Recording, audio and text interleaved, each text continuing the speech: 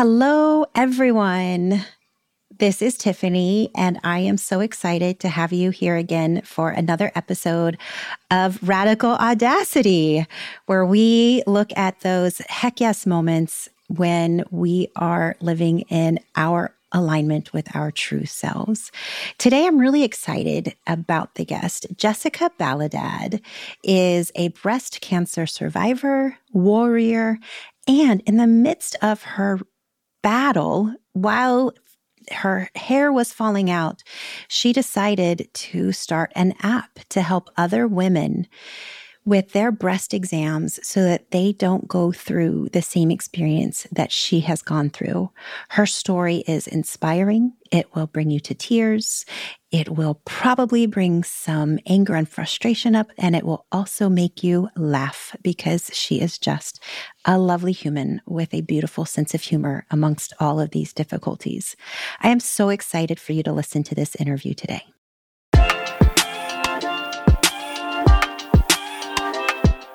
Welcome to the Radical Audacity podcast. I'm Tiffany Kane, your host.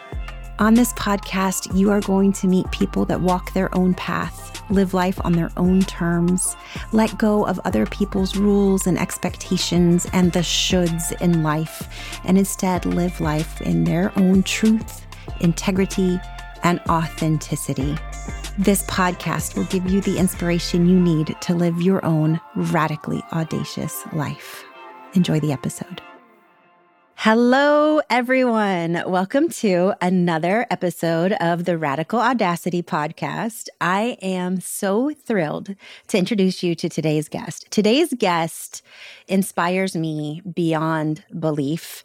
She has gone through so many difficulties in her young life, and she turned around and created something to help other women. And to me, she's the poster woman for living a radically audacious life where you choose yourself and you help others. And Jessica, I am just so thrilled to have you on the podcast today. Welcome to the podcast. Thank you so much for having me. It's an honor to be here. I'm actually a little choked up by your intro there, but thank you so much for that. You're amazing and that you're so kind. Thank you so much for having me. Well, I'm thrilled to have you. So I'm going to give a tiny bit of a background of you, and then I want you to tell the rest of your story. So listeners, I found Jessica I think I was online and somehow I came across you.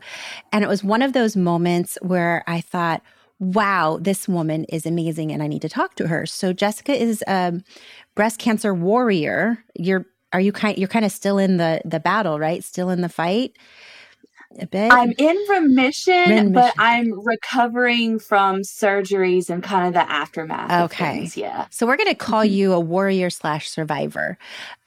So Jessica is a breast cancer warrior/survivor, and she took this experience that she has as a young breast cancer patient warrior and turned it into something to help other women. And the fact that you have the capacity to fight your own battle, but also want to help other women through their battle or to avoid the battle even, to me is just such a huge thing. So Jessica, I'm just so excited to have you on the podcast today.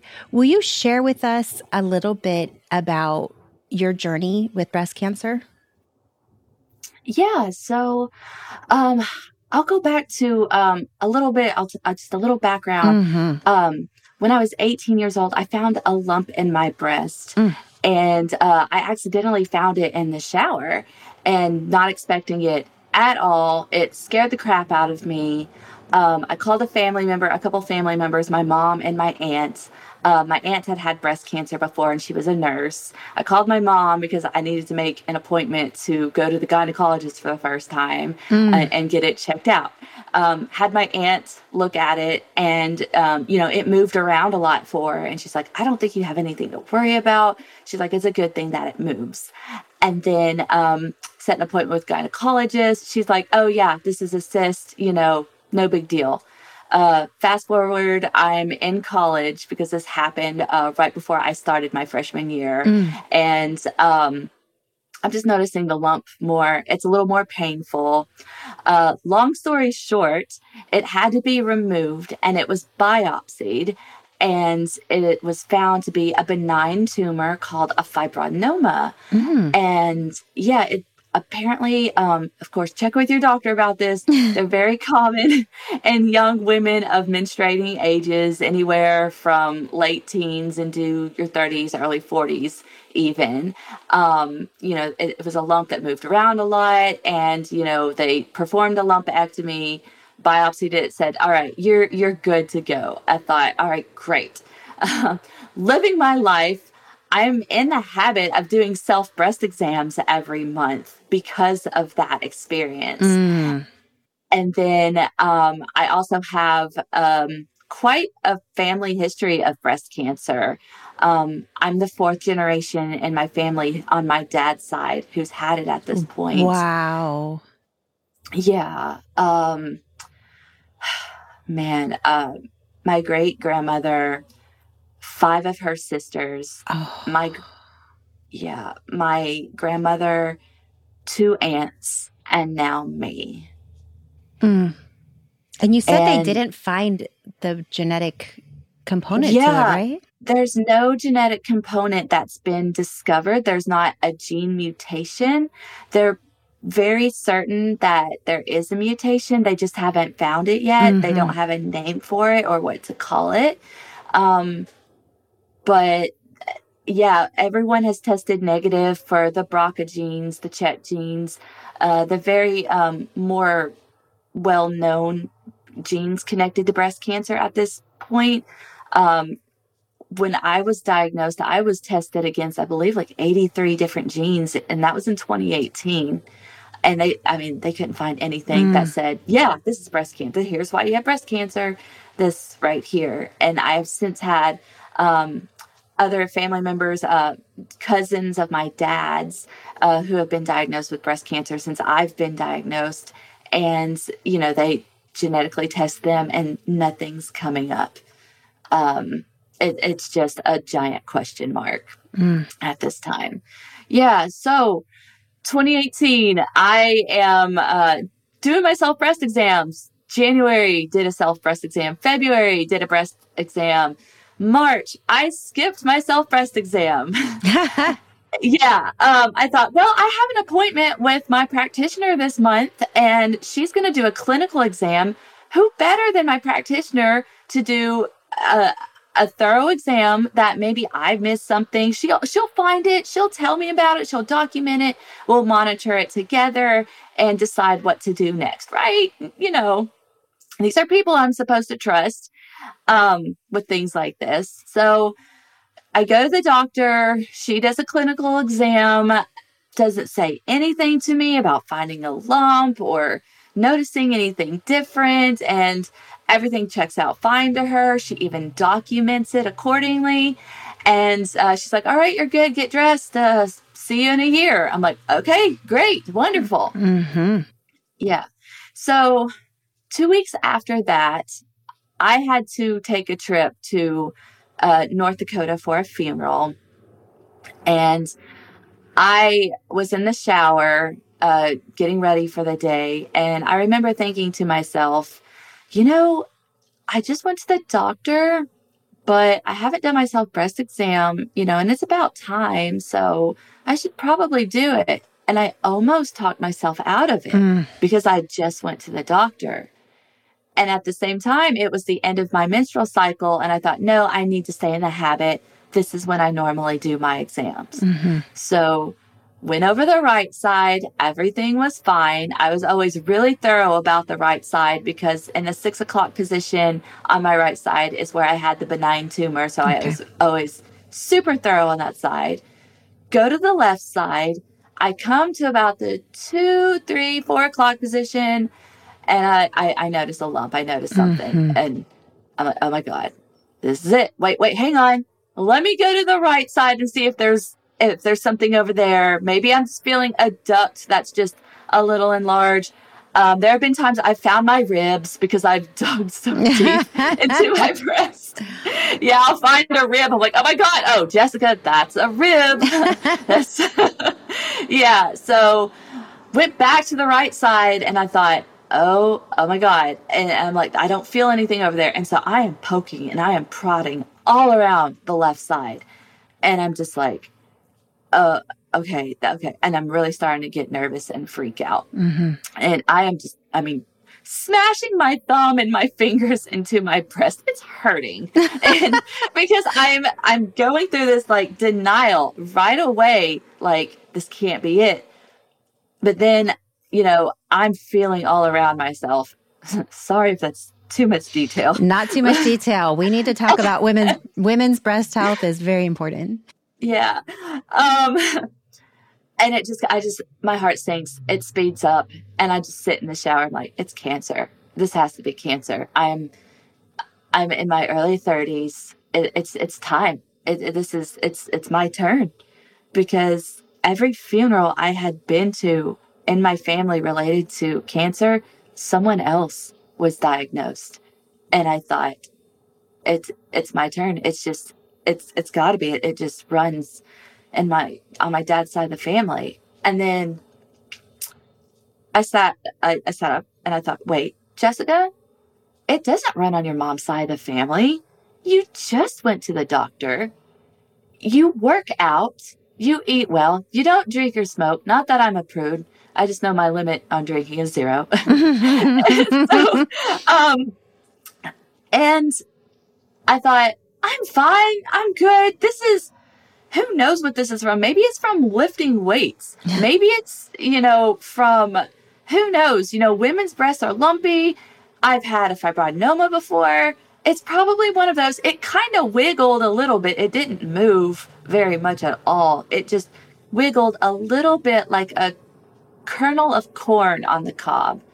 Whereas the fibroadenoma for me moved around like a marble. Mm. So, I get out of the shower and I go immediately to Dr. Google because that's what we all do when we have something we're not familiar with. Yes. Yeah.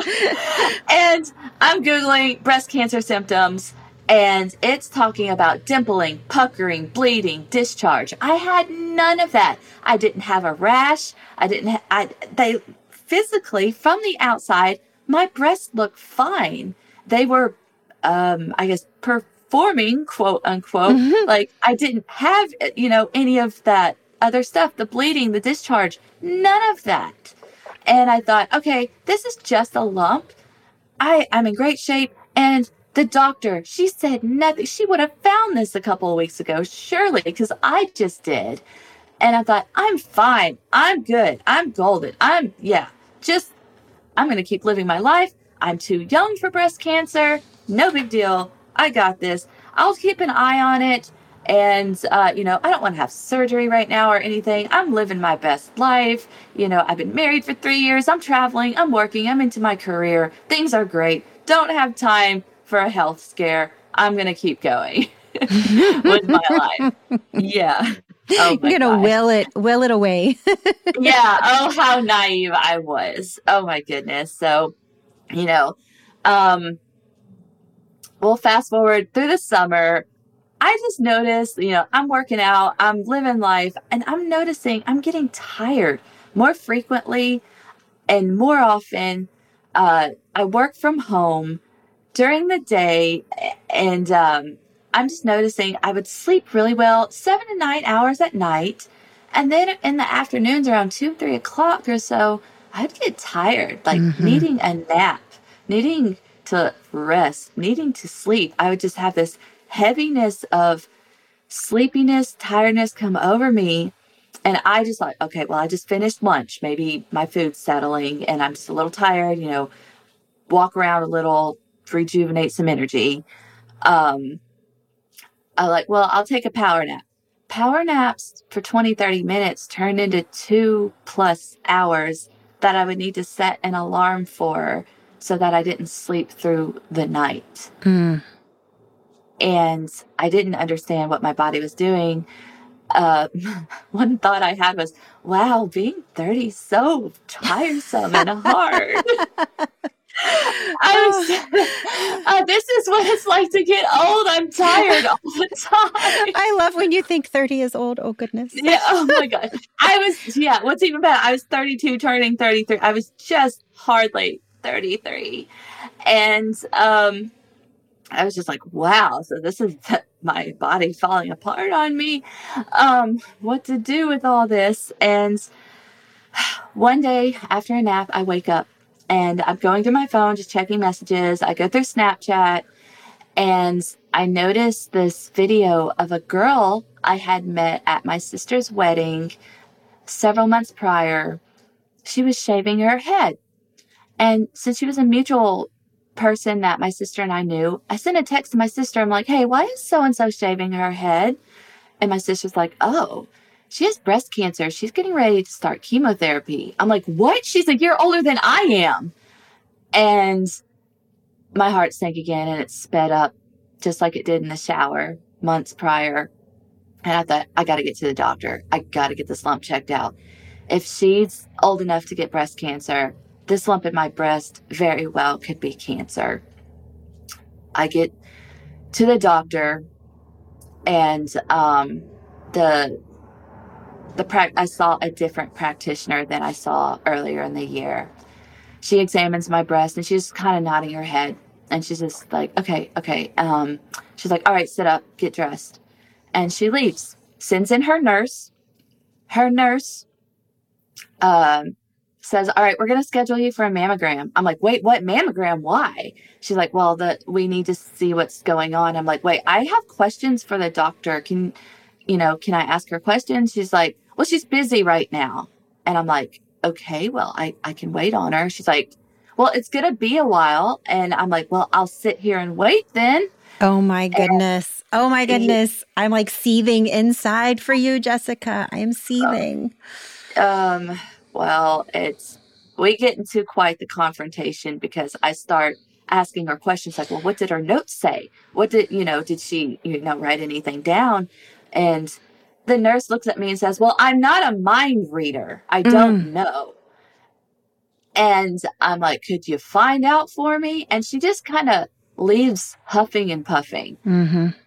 And I realized during that confrontation, they just wanted me to leave. Mm-hmm. They didn't want me there because I waited an hour and a half to finally see the practitioner again. I didn't go anywhere. I waited. Yeah. And I was, terrified. I was mad. I had so many feelings. And finally, the practitioner, comes back in and she's like, I hear you have some questions for me. I'm like, yeah, is this indicative of cancer? She's like, I just know that it's a lump. And then she says something to me that no other medical professional has ever said to me. And she's like, can I pray for you? And I am a person of faith. I'm Catholic. I live in a very Southern Baptist, evangelical, Protestant area, and where I don't pray out loud, but a lot of people here do. Mm-hmm. And so I let her. I have many friends who are evangelical Protestants, and so I let her, and that was fine. And at this point, we're both in tears, by the time she finishes, and I knew it was serious. And then she looks at me and she's holding my hand and she's like, honey, no matter what happens, God is going to use you through this. And while it was a very sweet sentiment, my first thought was, oh God, this is bad, isn't it? No one ever tells you that when you have the sniffles or a UTI. Hey, God's going to make your mess into your message. You're going to do something with these sniffles or this UTI or this STD. You're going to... No one's ever told me that before. And so I go to my mammogram. I'm a nervous wreck. I get the mammogram done. I go to the ultrasound room and because I needed more imaging. Mm-hmm. the text going over my left breast, and I just hear the space bar. She's taking images, but I think that's what she's doing. I just hear ka-ching, ka-ching, ka-ching, ka-ching, ka-ching. I mean, it sounds like she's playing slots in Vegas. And I don't know. Okay, I just got to stop you for a second, because you're telling this heart-wrenching story, and I'm going between crying and disbelief, anger, and then laughing out loud. You are a great storyteller. Okay, keep telling your story.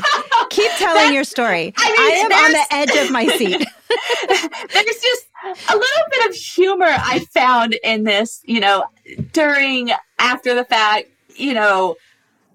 throughout all of this. So this is just how I recognize this story for myself. And so, she's going over my breast, taking images, and I'm a nervous wreck. And then she looks at me and she's like, hang on a second, I gotta go get the radiologist. And I'm thinking, great, the VIP experience. I'm going to meet the radiologist. Oh my God. No letter in 2 weeks that says, we found nothing, come back in X number of months and talk to your doctor. I get to talk to the radiologist right then and there. So he comes in the room with the tech, and he's looking at the screen. She's going over my breast again, and she goes up my arm. And he stops her and says, wait, get that lymph node, that big one. And I just sat up and I'm like, lymph node, what? And he turns around and looks at me. He's like, look, I'm not going to sugarcoat this. I've seen this before. I'm pretty sure it's cancer.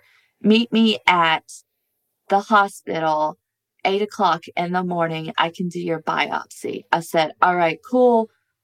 I can be there, but nobody knows where I am or what's going on right now. I need help telling my family right now. And everybody asks me, didn't your husband feel it or know about it? And the answer is no, because it was pretty deep in there, and he just wouldn't have known it was there. And I kept it from him because I didn't want to scare anybody. I didn't want to seem like I was being dramatic by telling people I have a lump in my breast and being so young, and people just saying, oh, it's probably nothing, stop being dramatic, just gaslighting me about it. I didn't want to deal with that.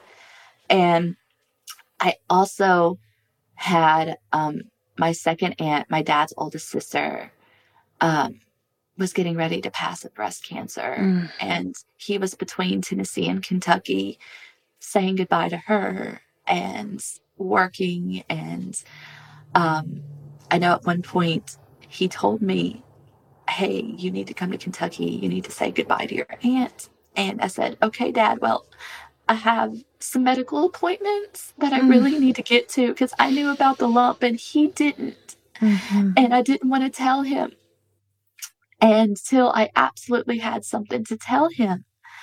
And now the time was here. I needed to tell him.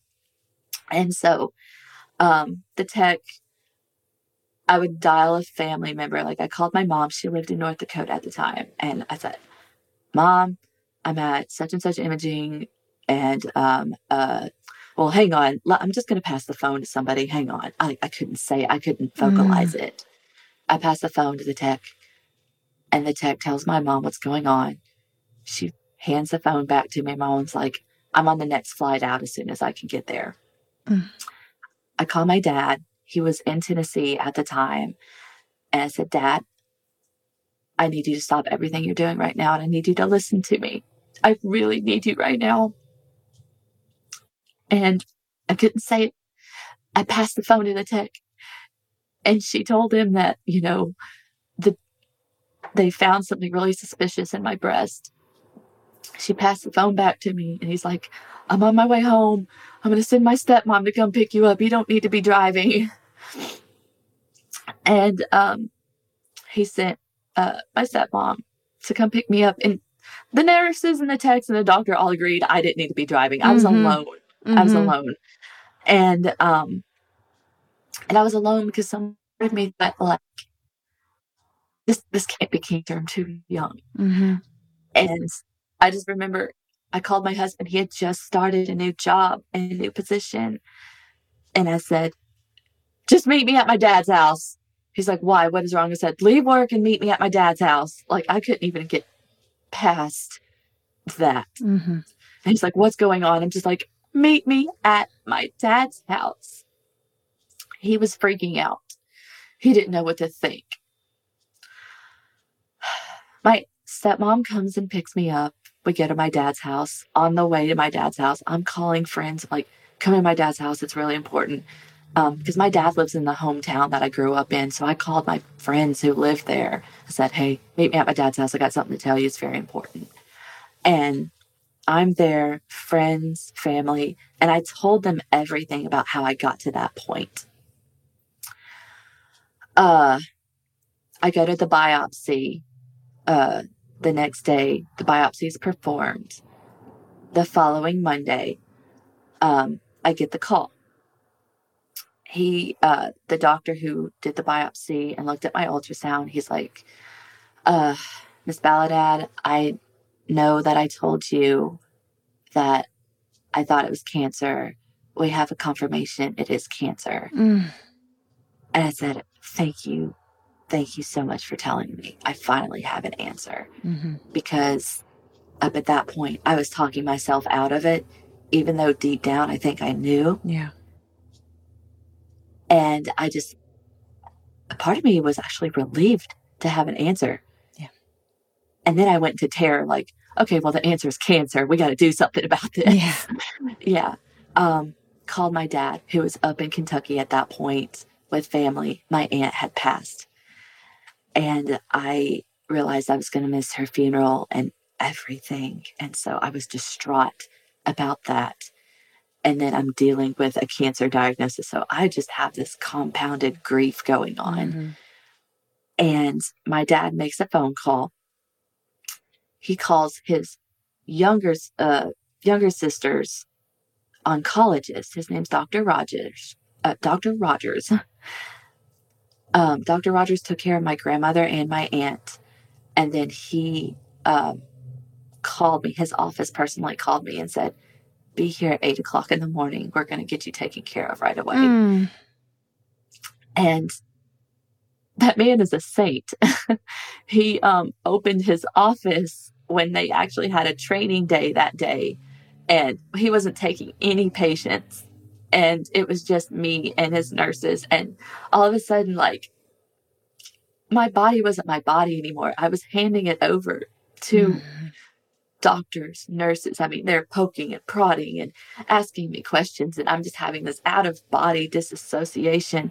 I'm just answering questions robotically. I don't even remember everything I said or what's being said to me. But he's on the phone gathering information. I've got blood work. I've got things hooked up to me. Like this, I've got my mom and my husband with me at that time. My sister was on, she took a late honeymoon. She's trying to get back into the country, but she doesn't know what's going on either. They didn't want to upset her or worry her while she was gone. So she actually she knew about my aunt passing. She didn't know about me yet. But so yeah, long story short, I start chemotherapy. I go through 16 rounds of chemotherapy. And, throughout my diagnosis, I'm checking in, I see my oncologist every week, basically, for treatment, blood work, check-ins. My body's changing. I'm losing my hair, my nails. I'm breaking out. I'm losing my immune system. My nerves are going numb in my hands and fingers from treatment. My family is trying to keep me safe. I'm wearing, before masks was a thing, I'm already wearing them. I started the trend. You started the trend. I started the trend in 2018 of wearing masks. I've been doing this stuff for we're going on 3.5 years So now. we have you to blame for it. Yes, I am the trendsetter of wearing masks. I started this a long time ago. So, anyway, we're talking about my family history. He's got my genetic report, and we're talking about my treatment options. mastectomy, lumpectomy, double mastectomy. What does it all mean? What decisions should I make? And I'm like, I'm here to finish the battle that started with my family. I'm going to finish what they couldn't give it to me. Give it to me. Just give all of it to me. Bring it on. I can do this. So I did the 16 rounds of chemo. I had a double mastectomy. I had radiation right after that. Took a little bit of a break because I was tired at hospitals. I went into remission after radiation May of 2019. I was diagnosed formally in August of 2018 and went into remission. That's like 8 months later. May of 2019. And I took a little break. I said, I'm done with hospitals for a minute. He didn't want other cancers to be fueled by my hormones in my body. So we kept my ovaries asleep. And I was on medications to just prevent my body from making cancer. There's this little chemotherapy pill. It's a maintenance drug that I'm still on to this day. And, he's like, all right, we talked about, I was okay with not having kids. My husband and I were okay with that. So I chose to have a hysterectomy. I said, take everything. I said, I don't want just no chance of other feminine cancers, because although breast cancer does run in my family, there are other cancers that plague my family on my dad's side, a little bit on my mom's side, my dad's side primarily. And so I said, remove everything. Let's just do it all. I don't, if you can take it, take it. That's just how I was. And so had the hysterectomy and had, right after the hysterectomy, I'm starting my appointments for breast reconstruction. Because I had radiation, they wanted the skin to heal for at least a year. So I lived life with no breasts from 2019 coming into 2020, had the hysterectomy, ready to go I was going to have what is called DIEP flap. It's DIEP. It's where they take fat, tissue, and blood vessels from your stomach and they place them in your chest to recreate your breasts. And I was ready to go on this. So we are now in, 2019, had the hysterectomy. Oh, yeah, we're in 2020. If I got my timeline messed up, it's that COVID has messed up my sense of time. Yes. Altogether, I felt like 2020 was an entire decade. Yes. Yes. Yeah. So, we're in 2020 at this point. 2019 into 2020, I had my hysterectomy. And this was February, all right? So I'm healing, recovering. We're going into March 2020. And I remember I got to celebrate my birthday. And I believe it was that afternoon, the country shut down. And I have, in my 20s, I've shut some bars down in my day. I've never shut the entire country down before. And I'm joking, because I have to look at this through humor in some way. And it became apparent that my reconstruction surgery was not going to be happening in 2020. And it was heartbreaking to live my life again. I've got short hair. I've got no breasts.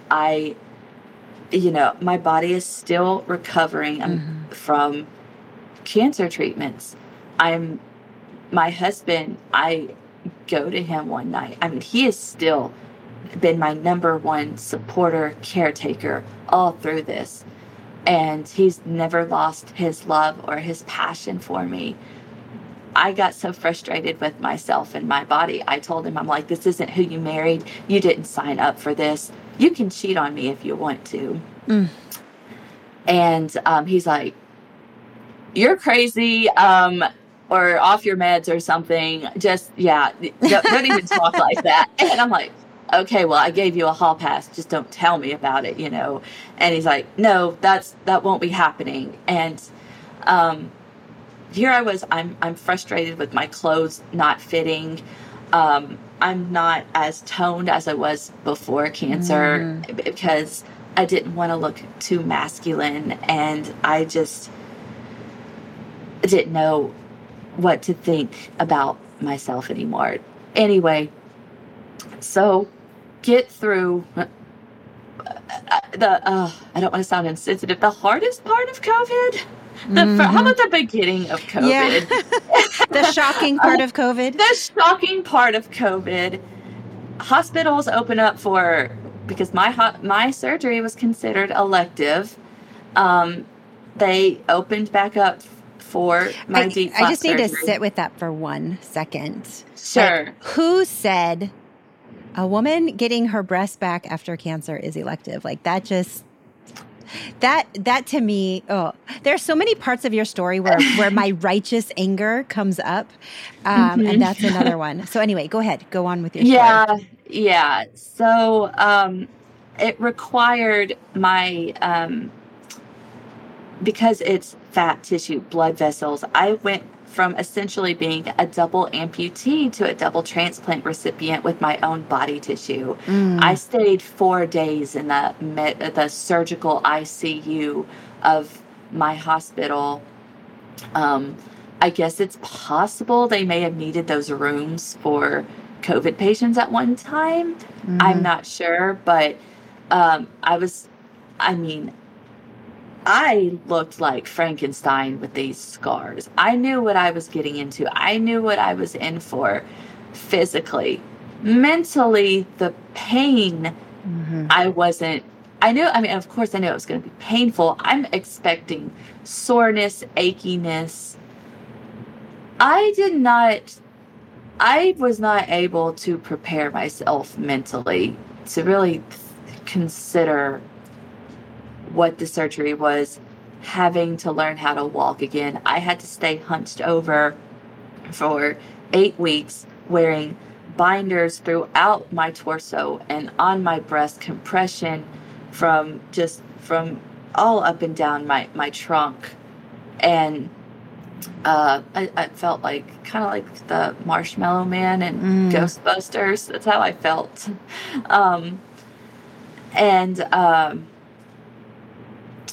Man, yeah, just every time I look at my body, and I had drains coming out of my hips and the sides of my breast. They look like these little grenades that fill up with red fluid. That's not necessary. There's a little bit of blood, but it's just fluid that you accumulate from surgery. Yeah. And so I'm just kind of walking around, here I am making jokes. I'm like, oh, I'm a spider. I've got 4 drains, arms and legs. I'm like, I'm a spider. And, just anything to get me through this mentally. And it was the hardest thing I'd ever physically done, but I don't regret going through it whatsoever.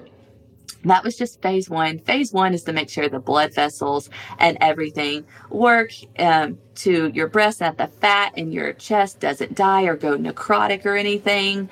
And then I just had phase 2 back in October, and it was supposed to be, they're like, 2-3 weeks, you're going to be fine, you're going to be good, we're going to monitor you.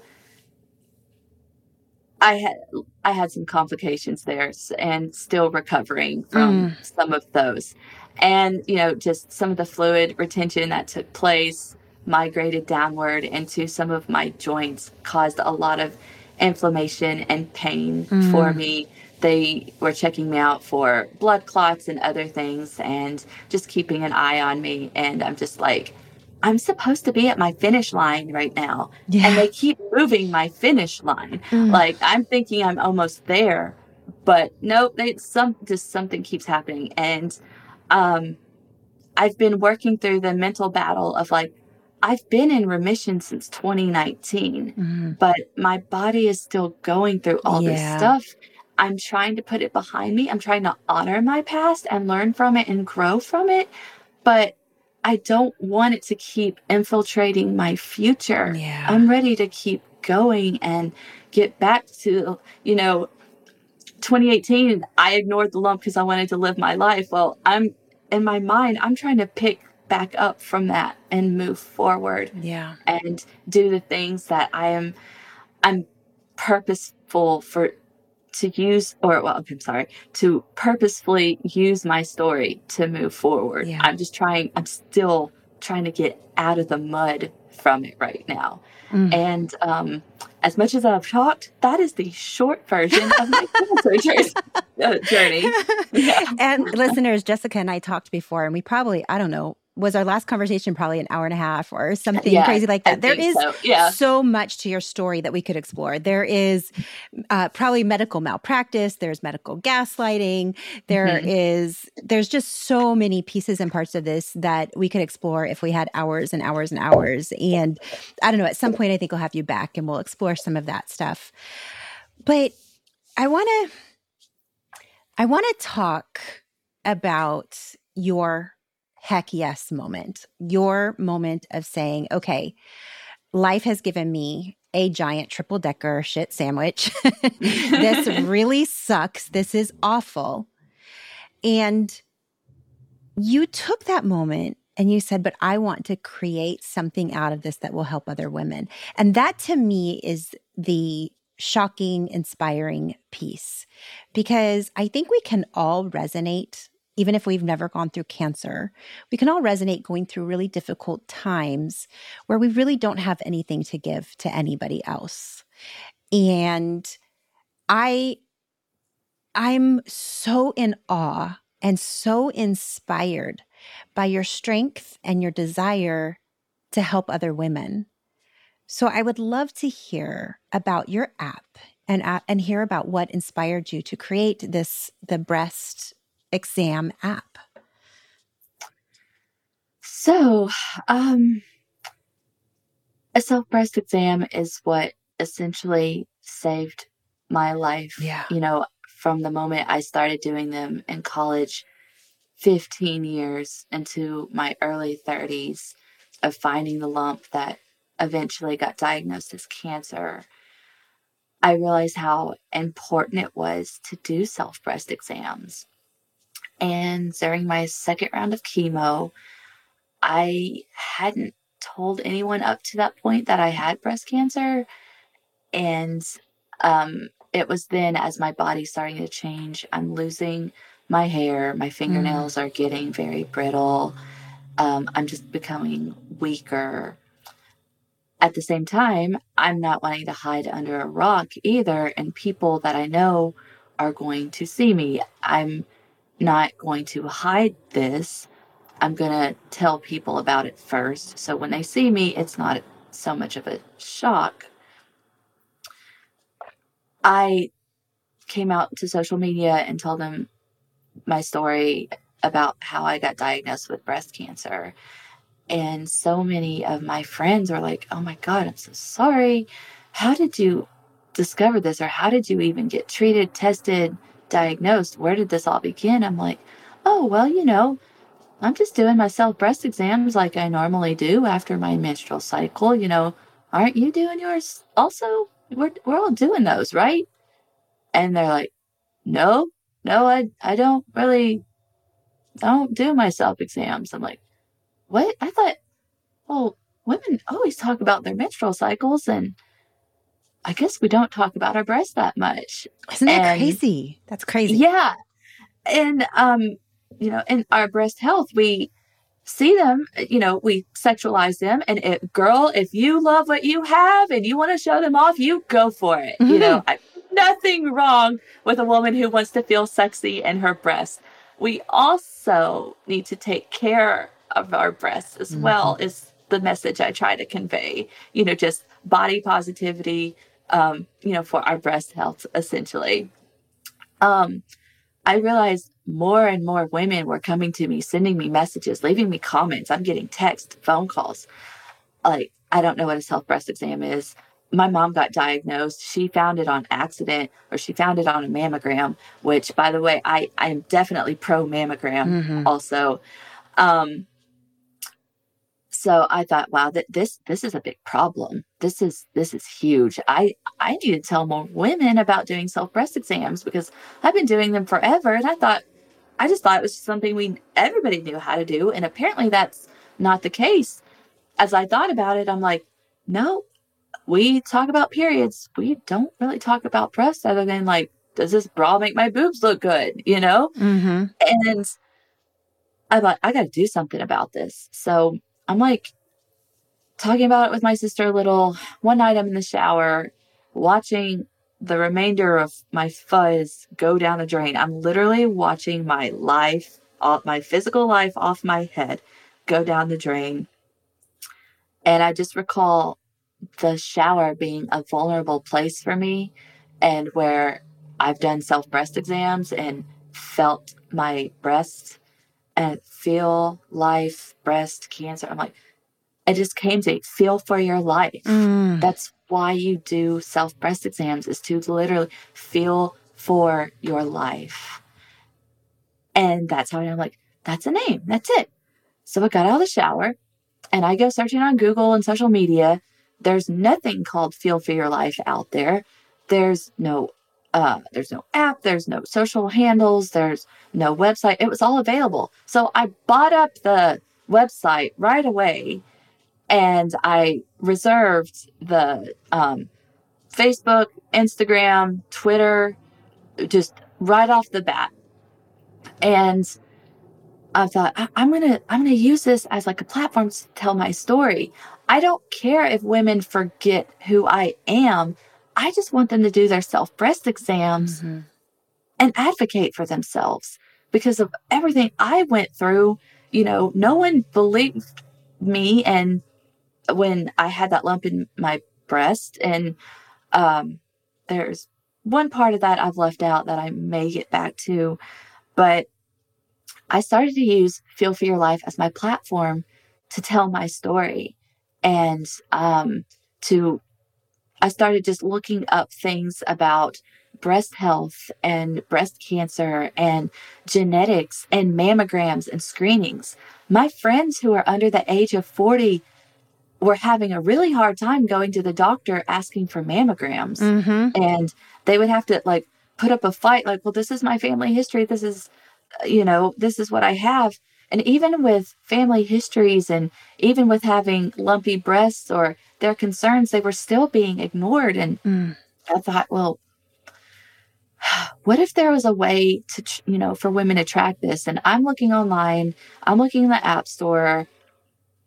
There are nonprofits that do, they tell you how to do self-breast exams, and they tell you to write down what you find.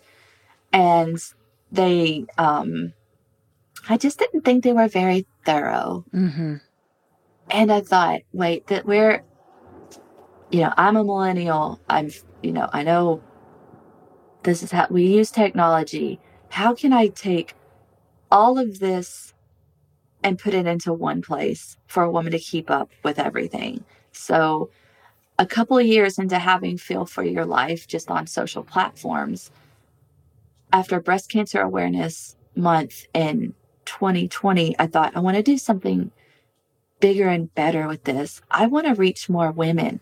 I want to give them tools and resources to track and monitor changes in their breast, share that with their doctors and practitioners and the medical professionals that they trust. Like, hey, I've been doing my self-breast exams for, 3, 4, 5 months now. I'm in month 6 and I've been tracking it in the app, and in my notes, I didn't have a lump in this area then. And now I'm finding something. You think we could look at that together and just open up conversations with their doctors and their practitioners?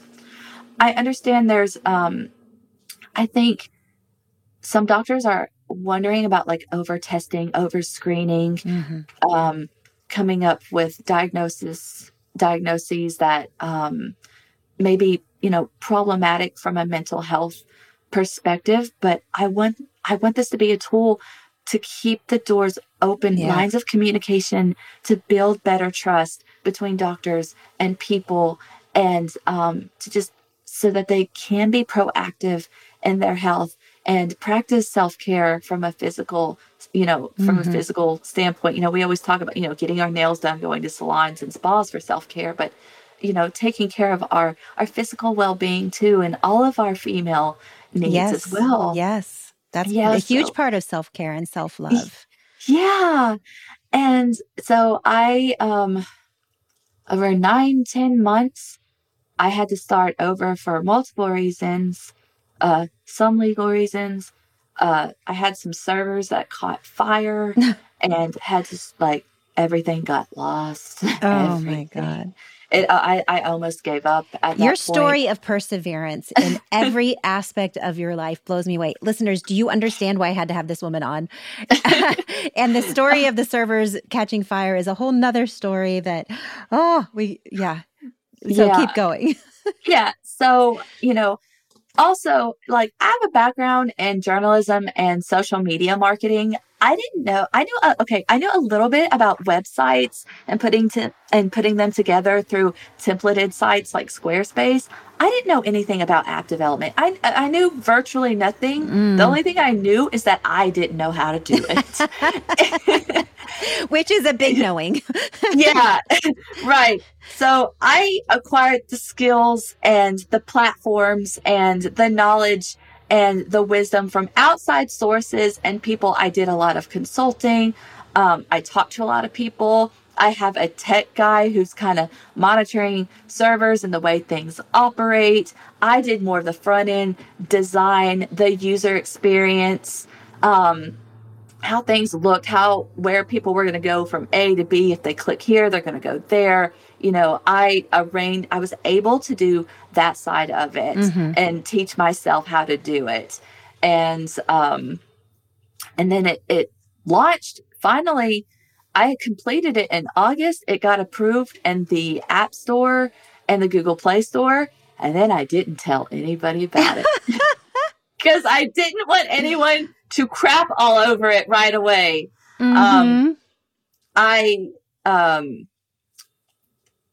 We all have negative people in our lives who tell us that you're never going to do this. You're never going to do that. I wasn't ready to hear any of that.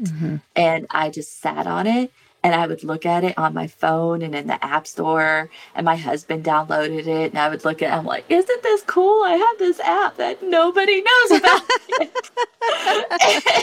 because I just wanted to enjoy having it completed and having it done. And then I had the opportunity to speak at a women's event in the town I live in now. And because I had heard about my cancer story. And it was then I decided to tell this room full of women about my app. And right then and there. And it just kind of took off.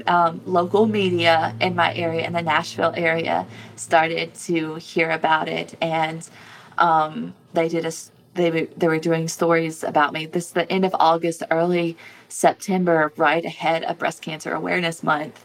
Right before October,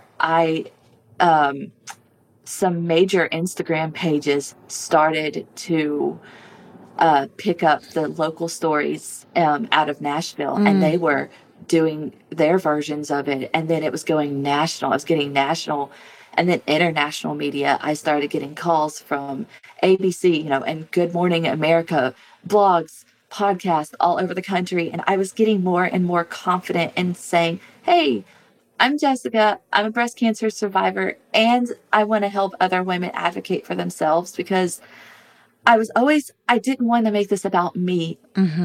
I truly mean it when I say, I don't care if you forget who I am. I just want you to do your self-breast exams. That it just means, and, advocate for yourself. Yeah. I use that because it rhymes. I like how it flows. But, and then in the app, I talk about getting screened, types of screenings, questions to ask, genetics testing, how to do a self-breast exam, when to do a self-breast exam.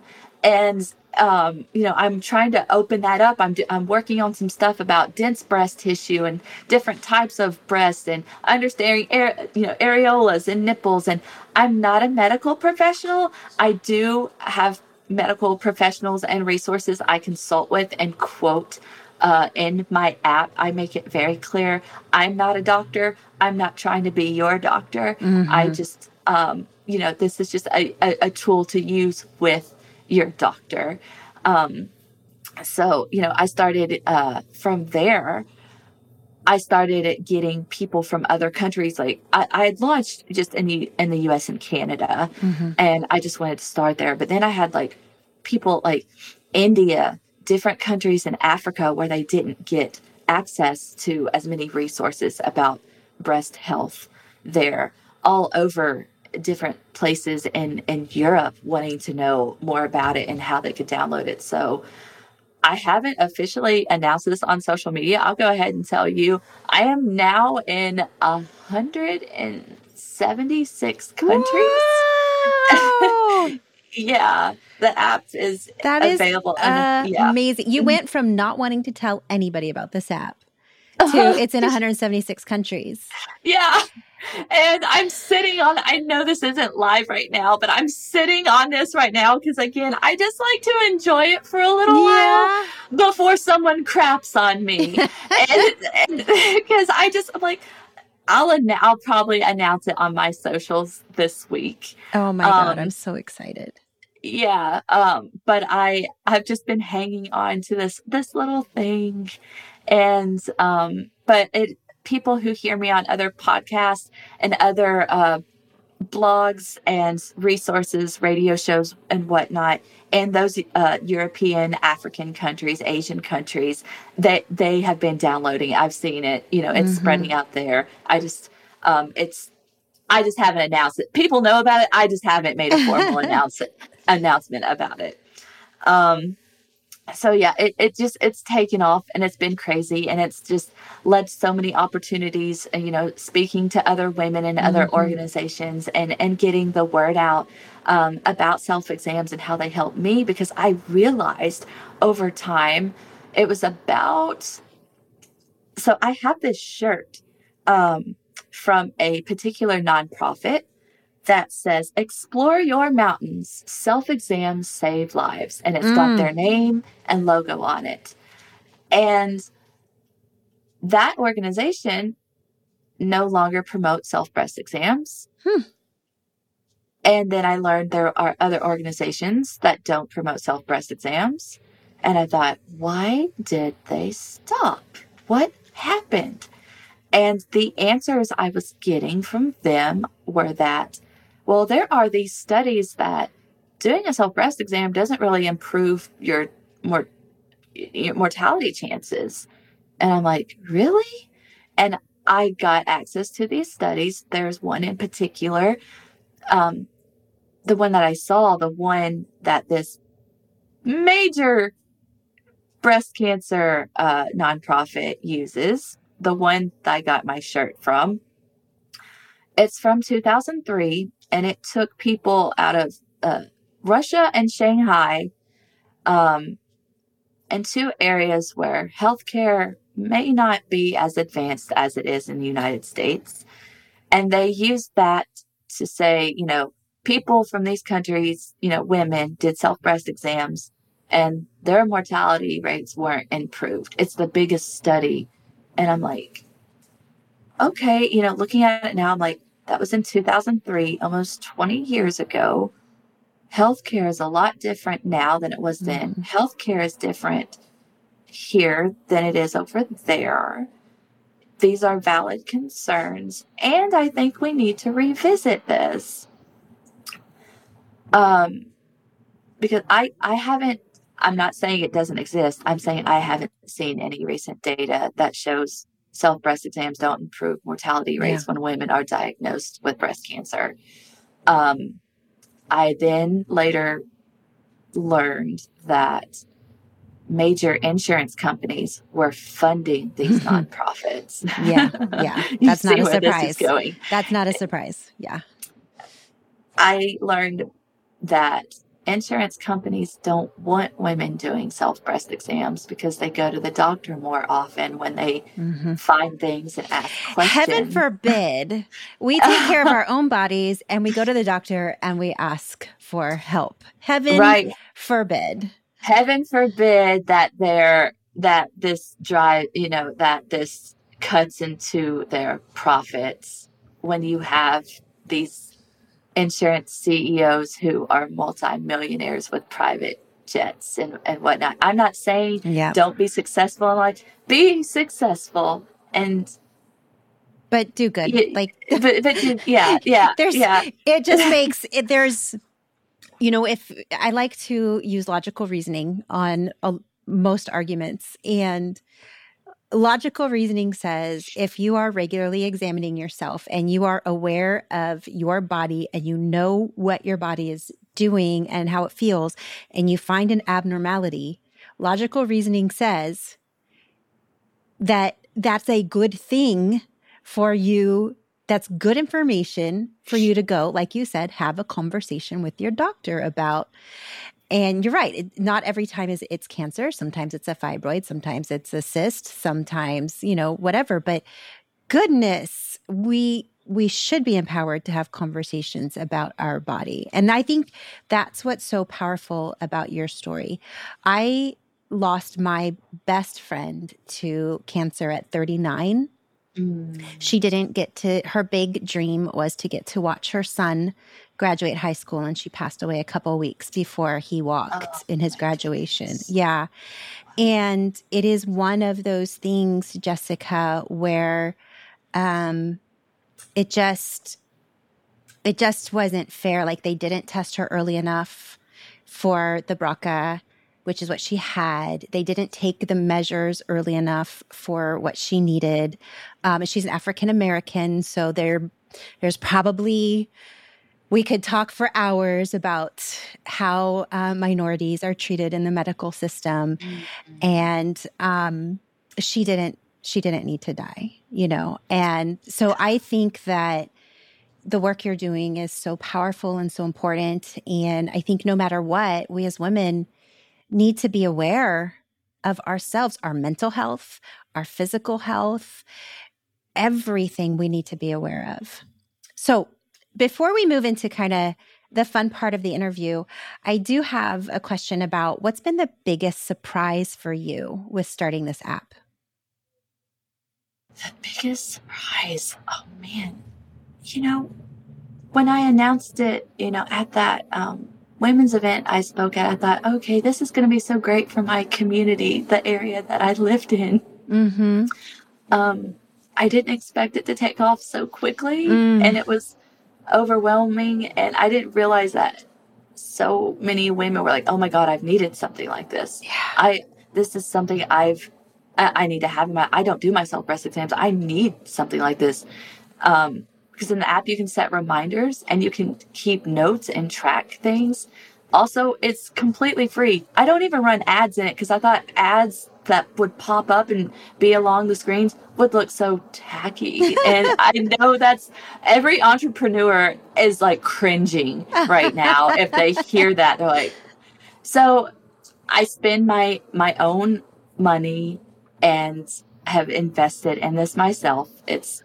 I didn't go to anybody. I didn't raise any money. It's money that I've saved through my full-time job and, my husband's income also. We're in this together. I just speak about it the most, but I guess that's how it took off so quickly, so fast. In my head, I'm like, yeah, I want every woman in the world to have this on their phones. That's kind of like the big, dream. It's a dream, a wish.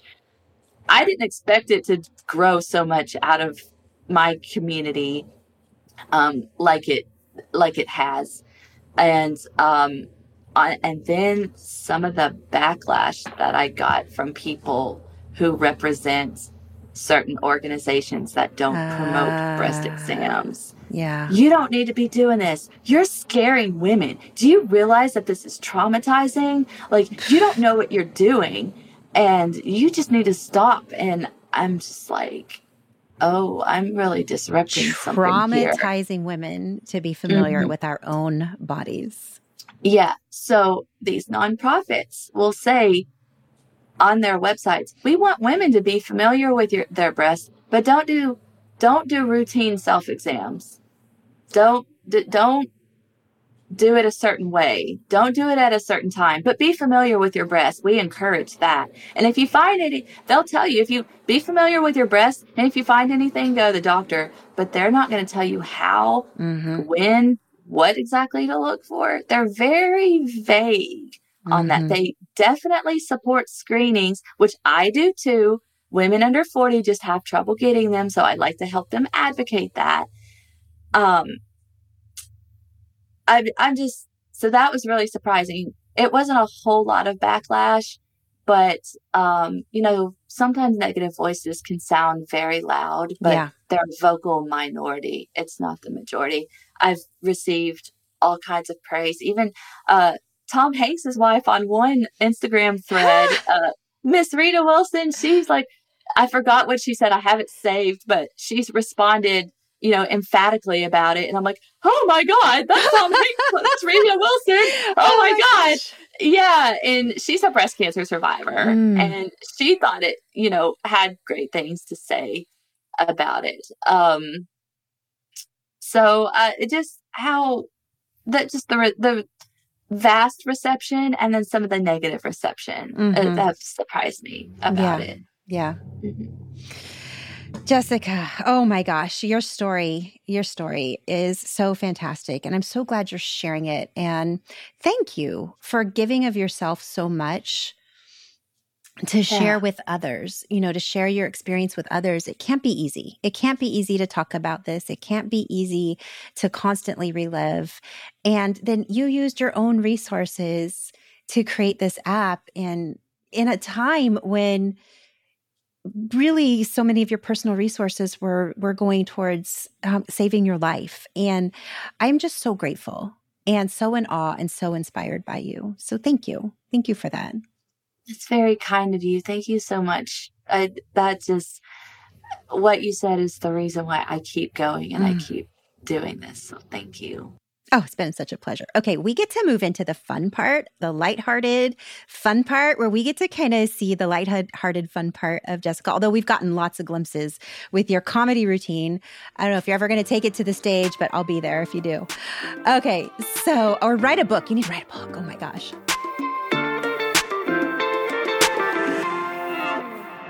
Okay, so first question I want to ask you is I'm a big, giant book nerd, super big book nerd, and I'm always looking for new books to read. I would love to know, do you have a book right now that you are enjoying?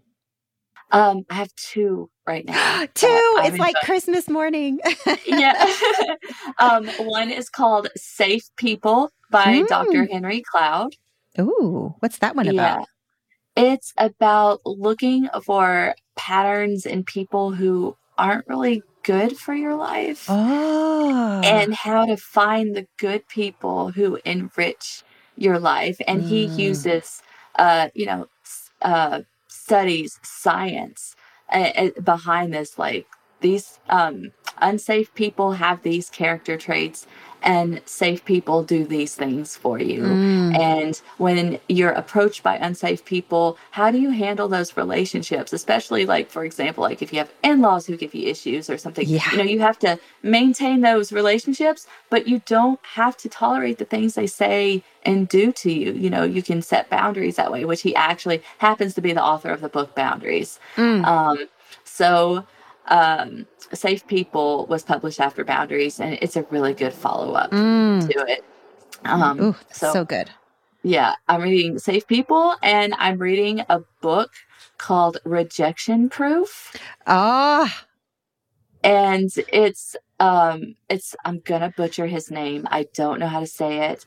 I believe it's Jia Jing, and it's this gentleman who's family is from China and they immigrated over here, and he had all kinds of cultural experiences living in the United States and wanted to just overcome his fear of making asks in his life of people, and so he went on this challenge where he would go up to people and go into places and ask them. Like one time he was on a plane and he asked if he could make the announcements. And then like another time he went into a Krispy Kreme and asked for a really specialized, complicated order. And other times he went door to door in his neighborhood and would ask if he could just go play soccer in someone's backyard, a complete stranger.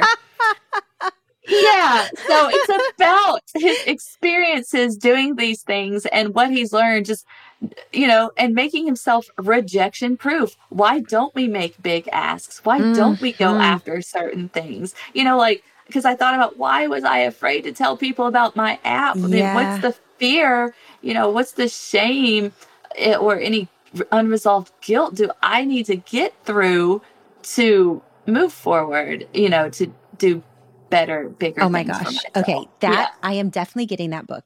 So when I launched this podcast, I did the same thing as you with the app. I didn't tell anybody. I started a new Instagram so that nobody that follows me knew. And it was a new Instagram just for the podcast. And I had a very small group of people, like my nearest and dearest, where I was like, okay, listen, like, let me know what you think. And it's just so funny, like how afraid we are of what other people will think. I got over that real quick. But when I say real quick, it was several episodes in. But, once you kind of get that confidence and you're like, okay, this is good. Then it just took off. Like you said, like yours took off and my podcast took off. But it's so funny how that fear stops us in the beginning. It's really interesting. I'm excited to read that book. Okay. Yeah. These kind of conversations, I just get so excited. Okay. They're making a movie of your life, Jessica, and you get to pick 3 songs for the soundtrack. What would they be? Oh, man. One would be "Can't Take That Away" by Mariah Carey.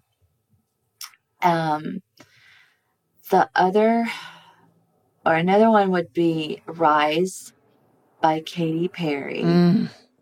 That's a good one. And I have to throw a fun one in there that's just off the wall. It's going to be called "Body" by Megan Thee Stallion. Because when I had my reconstruction procedure, when I was in post-op, one of the nurses asked me how I felt, and I quoted the chorus of that song. Tell us that chorus. You want to know what it is? I want to know the chorus. So, well, I want to hear you say the chorus. So it goes, "Body crazy, curvy, wavy, big titties, little waist." That's how it goes. That's the chorus. It's a song. It's "Body crazy, curvy, wavy, big titties, little waist," because that's what they did. I had a tummy tuck and a breast reconstruction. I mean, that's the short. It wasn't technically a tummy tuck. Right. It was a similar procedure, but they had to take that tissue and put it in my chest.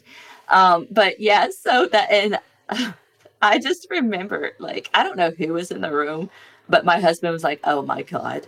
And so the doctors were just puzzled. The nurses, the younger nurses, knew exactly what I was referencing, and they busted out laughing.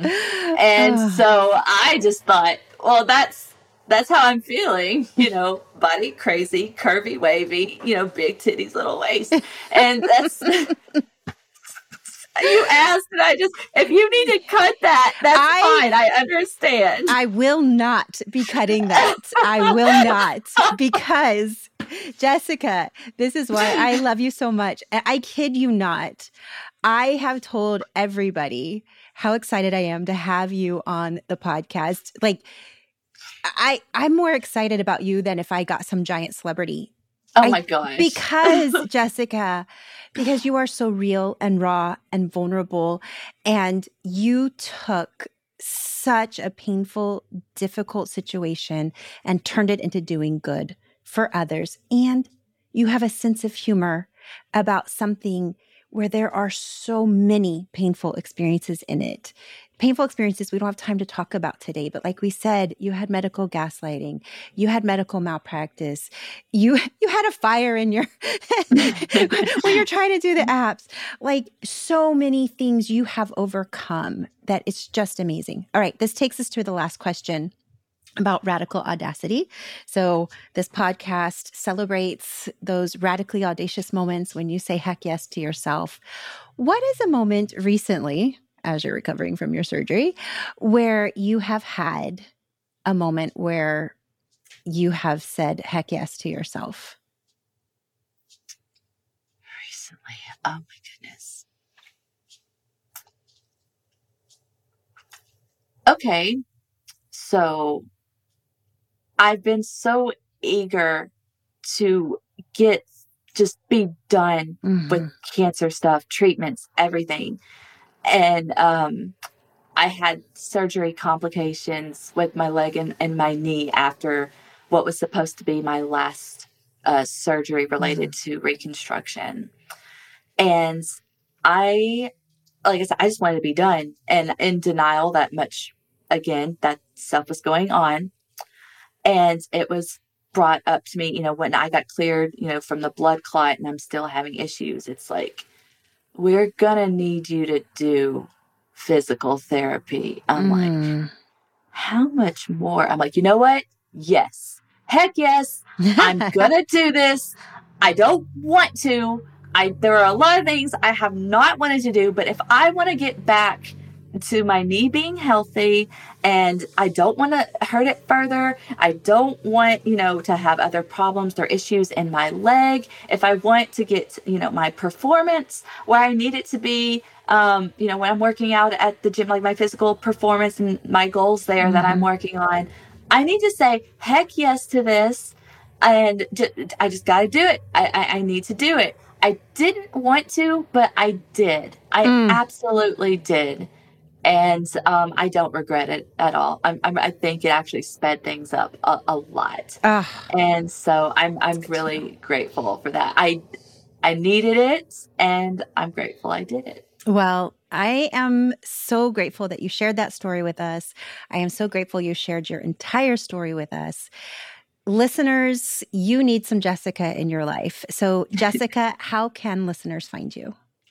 Well, they can find Feel for Your Life on Instagram at Feel for Your Life, just spelled out just like that. And my Instagram handle is jessica.baladad. If you go to the Feel for Your Life, I'm tagged in my bio. You can also find Feel for Your Life on Facebook.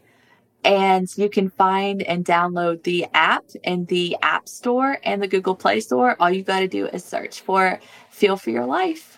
Oh, that's so wonderful. All right, listeners, this is a super, super important episode.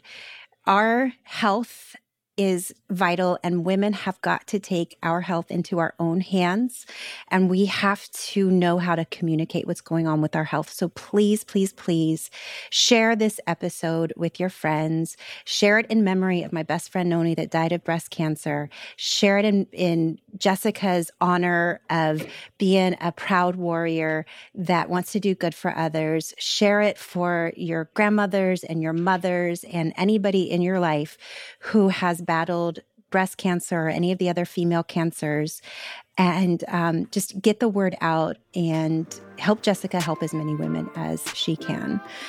Thank you, everyone, and thank you, Jessica. Thank you. Oh my goodness, listeners, I hope you loved this interview with Jessica as much as I do. This time I spent with her was so inspiring, and I found myself in tears in parts of it. I found myself having righteous indignation in parts of it. And I definitely had some good laughs with Jessica because she is so wonderful. I have a few takeaways I wanted to share with you from our conversation, and I'm really excited to hear your takeaways. So please come find me on Instagram and send me a DM. I love hearing your feedback. I read every message, and I usually respond to every message. All right. My big takeaway from Jessica, number one, She knew something was wrong in 2018 when she did that breast exam, and yet she talked herself out of following through with it. And she regrets that. She wonders what would be different if she had followed through right away with her medical care once she had found that lump. And so I think the big lesson from that is we need to trust ourselves as women and stop talking ourselves out of what we know is right. Whether it's our health care, whether it's our mental health, our work situation, our relationships, stop talking yourself out of things and start listening to your inner knowing. The second thing that really resonated, that was a big takeaway, was when Jessica said her app got approved. It launched on Apple and Google Play, but she didn't tell anyone about it. And that resonated with me because I did the same with this podcast when I launched it. I didn't tell anyone about it. And I started a new Instagram for this podcast and didn't tell anybody about it. And it was at 0 for the longest time because I didn't want anybody to know what I was doing. And I think my big takeaway with that and with this conversation with Jessica is we have this fear of rejection. We have this fear of people knowing what we're doing when we do something vulnerable, like start a podcast or release an app or train for a marathon or whatever, write a book, whatever your thing is that you are doing. Sometimes our fear of rejection stops us from singing to the world and letting our light shine and saying, hey, this is what I'm doing. So if there's any takeaway that I got from Jessica, it's let your light shine, you guys. Tell the world what you're doing. Don't be afraid of rejection. There is always someone out there who will say something negative, but that's not what is important. What is important is all of the lives you're touching and all of the good that you are doing by just going forward and doing your thing. And my last takeaway is that Jessica is so humble. She's so beautiful. When she launched her podcast, she really was, or her app, she really wanted to help her local community. And she thought, well, it'll help some people in my local community. And that humbleness, that desire to help, and that desire to be of service ended up escalating into the local news picking up her story. And from the local news, it spread out into other news stations. And her app, she didn't tell you guys, has gotten tens of thousands of downloads. And she is just thrilled. She's still funding this out of her own pocket. It is still a free app. And I just think it is her beautiful humility and humbleness. And it just shows when you do something out of the goodness of your heart, it explodes, it goes out into the world and continues doing good. So whatever you guys have brewing in your heart, whatever act of good, act of service that is in alignment and in integrity with your soul, whatever it is that you want to do, go out and do it and make a difference. Thank you everyone for listening. If anything in this episode resonated with you, and I am sure it does, please write a review. It's so important. It helps other people find the podcast and share. Of all the episodes I've ever done, this is the episode that I hope gets shared with every woman out there, because I think we all need to hear this message and we all need to have confidence in our own self-care, and we need to carry on those conversations as to how we talk about our bodies and our health, and having confidence in being able to carry out those conversations. So please share this episode. Thank you, everyone. I hope you have an absolutely beautiful day.